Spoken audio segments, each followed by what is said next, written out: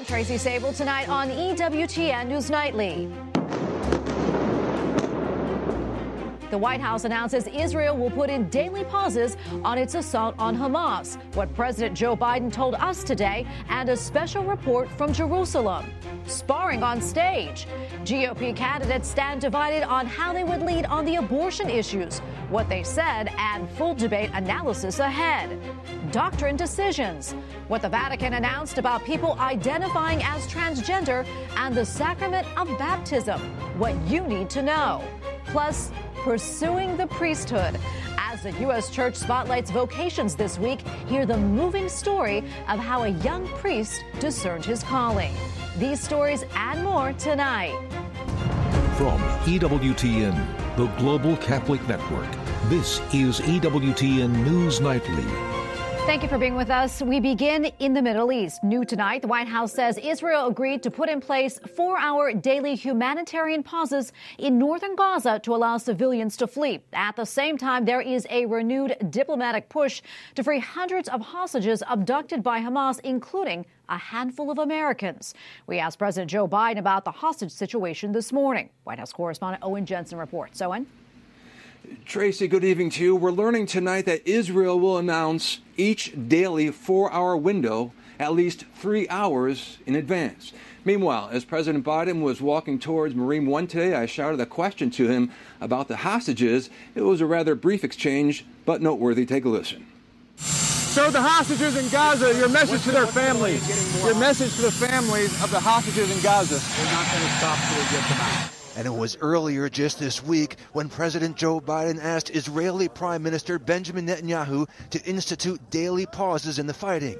A State Department official saying today at a briefing, "We believe that this is an important step in the right direction. We believe that it is a byproduct of the U.S. government and this administration's efforts in the region." And over at Joint Base Andrews, where President Biden was continuing on his way to Illinois, he told reporters he's been asking for even longer pauses. In addition, the president responded to a question if he was frustrated with the Israeli prime minister that he has not listened to some of the things the president asked him to do. It's taking a little longer than I hoped. President Biden also addressed domestic issues. He told reporters before boarding Air Force One there's no need for a government shutdown, which is looming if Congress does not act. I wish the House would just get to work. I'm not being facetious. This is not a political statement. The idea we're playing games with a shutdown at this moment is just bizarre. Later, President Biden visiting Belvidere, Illinois to meet with the head of the United Auto Workers Union and highlight the reopening of an auto plant, part of the settlement of a union strike. So this opening of Belvidere again is a gigantic deal as far as I'm concerned. Just moments earlier, a person interrupted, yelling out, "For a long time.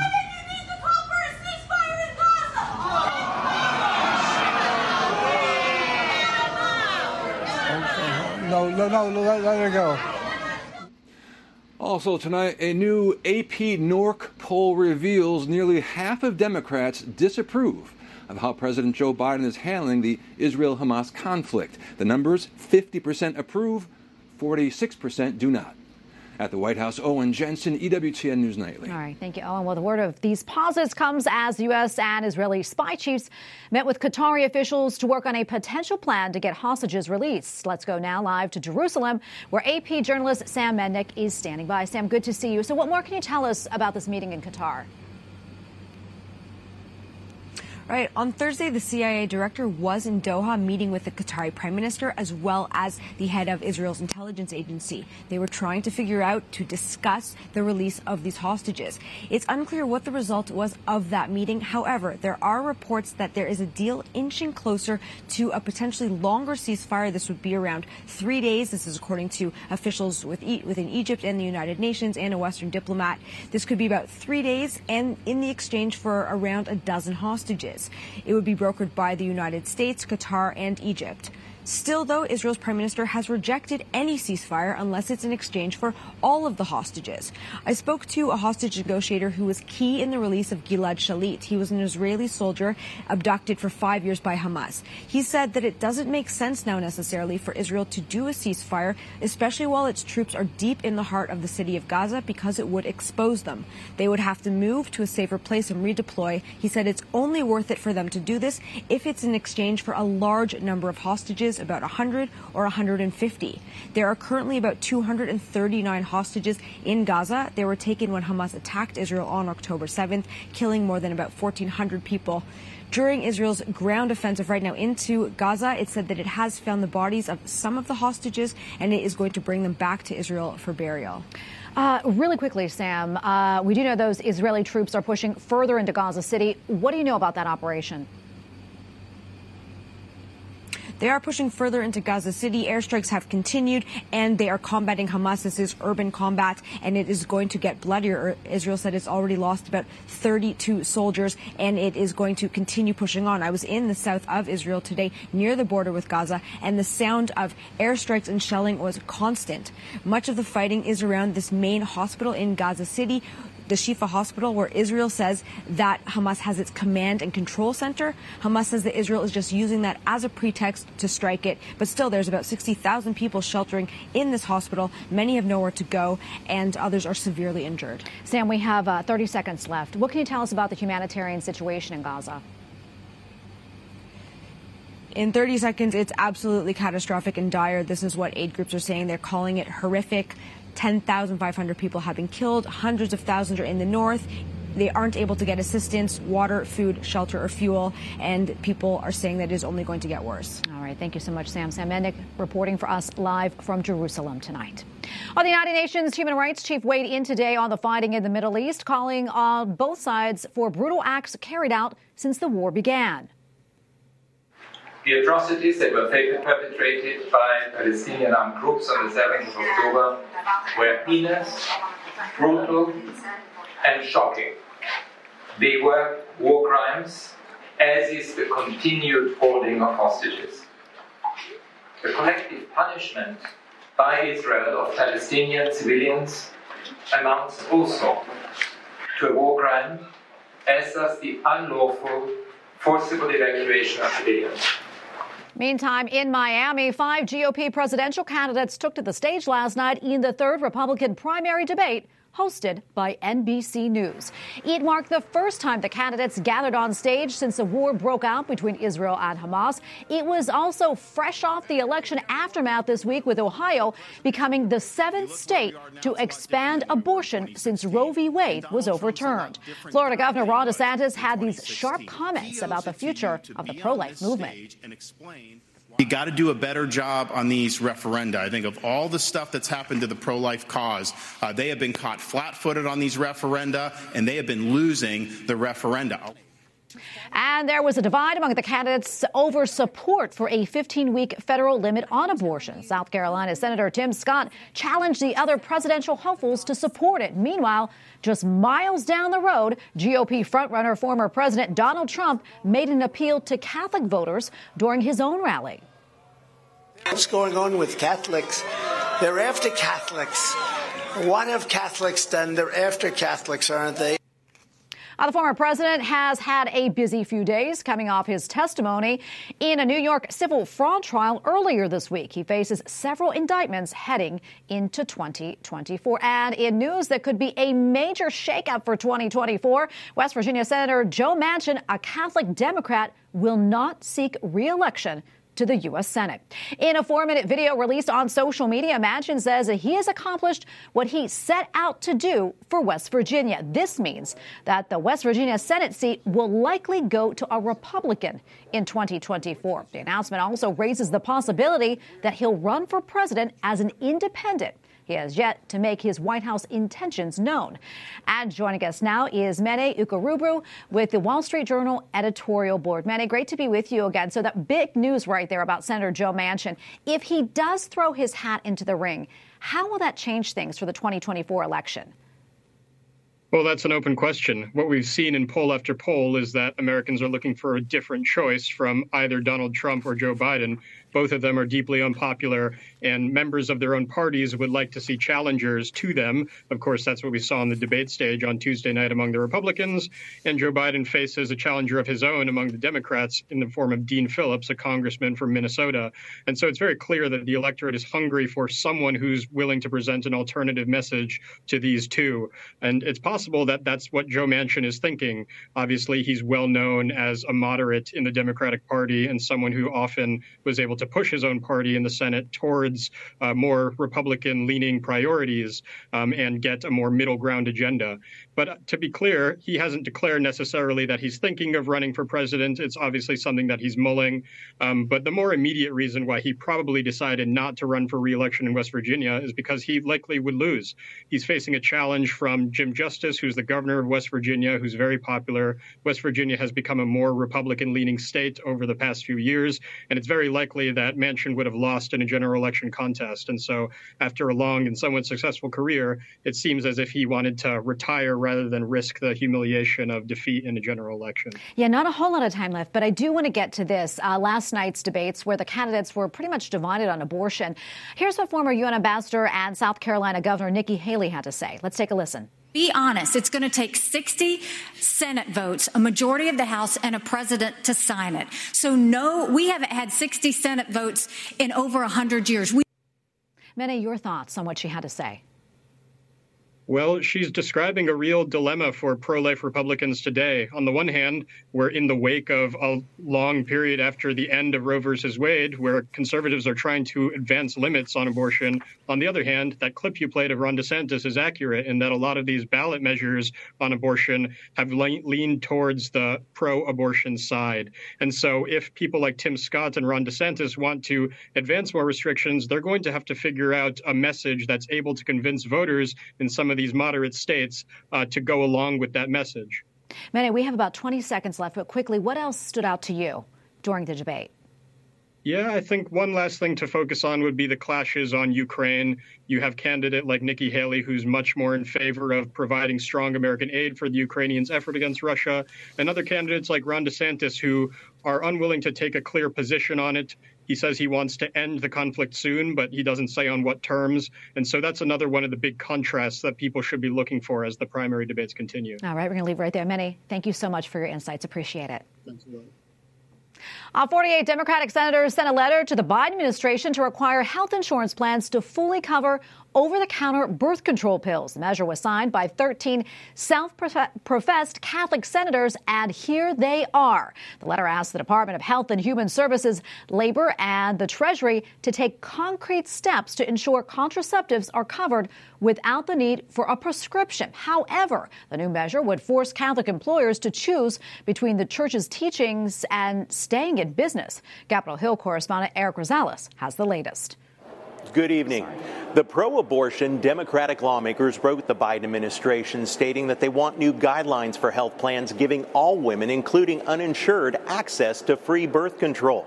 And that's not all. Lawmakers want to eliminate any prior authorization and encourage state Medicaid programs to cover all expenses. Catholic Congressman Chris Smith, co-chair of the Congressional Pro-Life Caucus, tells me this is another directive from the Biden administration to preserve abortion on demand. Catholics who have some conscientious objection to certain kinds of birth control, how dare they use the power of the state to require things be covered, be paid for. Right now, the Affordable Care Act requires insurance plans to cover doctor-prescribed birth control, but these lawmakers want over-the-counter contraceptives without a doctor's consent to be covered as well. Catholic Senator Mike Braun tells me it's par for the course. That does not surprise me that they signed a letter like that. I think that is where they're elevating the issue of abortion and choice, and I think they're out of sync there with most of America when they're pushing that particular issue. For the 13 Catholic Democrats, their proposal runs against the teachings of the Catholic Church. The Catechism states contraception is morally unacceptable and intrinsically evil. It doesn't end there. This week, Senate Appropriations Committee member and Senate Pro-Life Caucus Chair Senator Cindy Hyde-Smith questioned HHS Secretary Javier Becerra why the Biden administration is using American tax dollars to give illegal migrants abortions. How many abortions for pregnant migrant girls has the Office of Refugee Resettlement facilitated across state lines over the past year, and what was that cost to taxpayers? So, Senator, we would make sure in compliance with the law that if, for example, emergency services are needed for an individual in our care, we would make sure that they provide those services. Secretary Becerra never answered the question. The first over-the-counter birth control pill was approved by the FDA earlier this year. The drug Opill will likely become available in stores and online starting early next year. At the Capitol, Eric Rosales, EWTN News Nightly. And we have a lot more still to come here on EWTN News Nightly, including news from the Vatican's Doctrine Office. The Vatican responds to questions about people who identify as transgender and the sacrament of baptism. We'll explain. And a pro-life activist unlawfully targeted by the FBI takes a stand.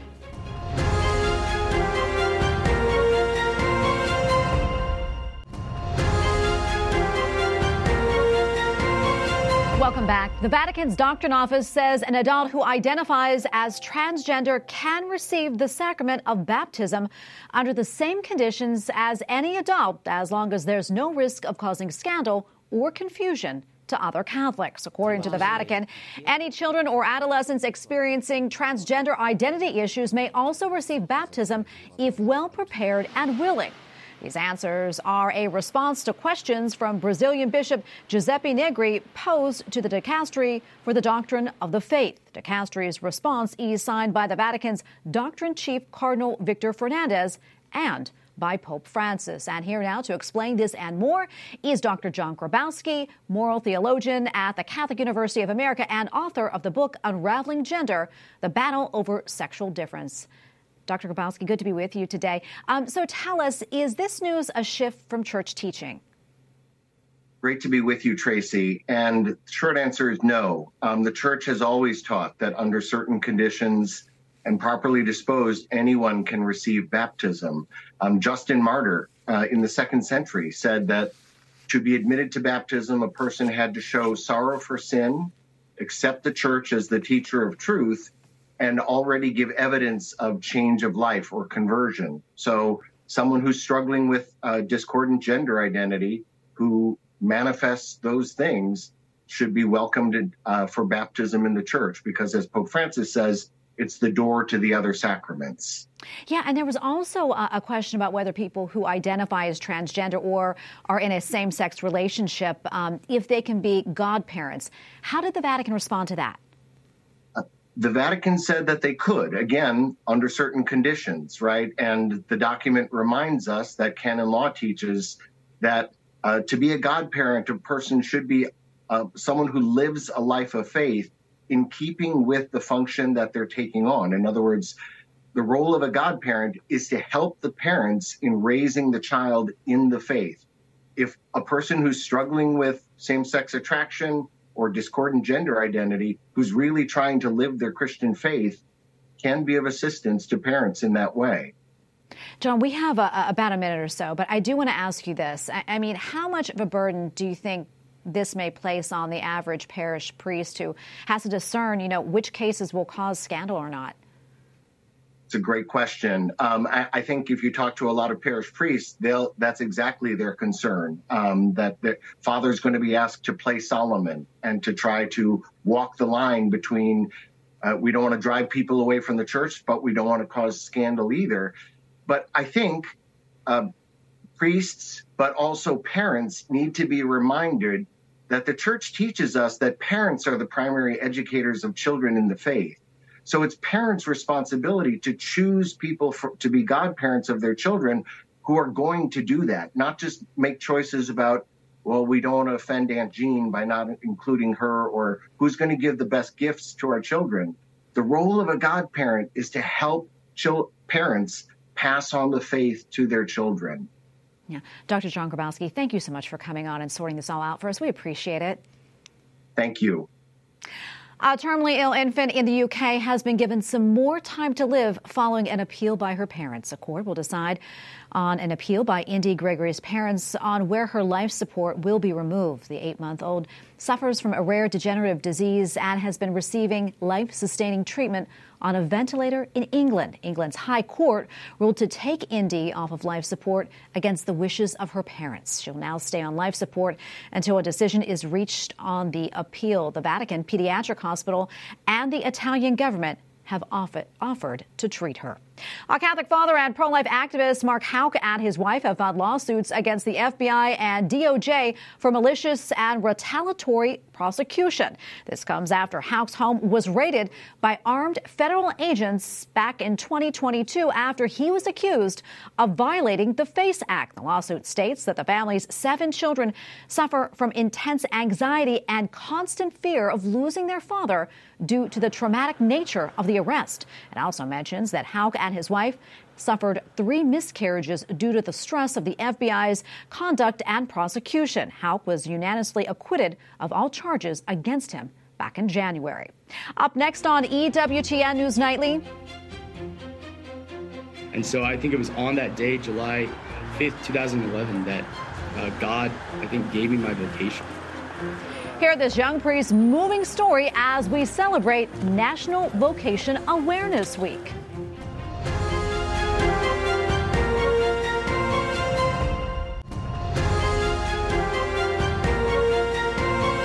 Welcome back. This week marks National Vocation Awareness Week in the USA, time dedicated to promoting vocations to the priesthood, diaconate, and consecrated life.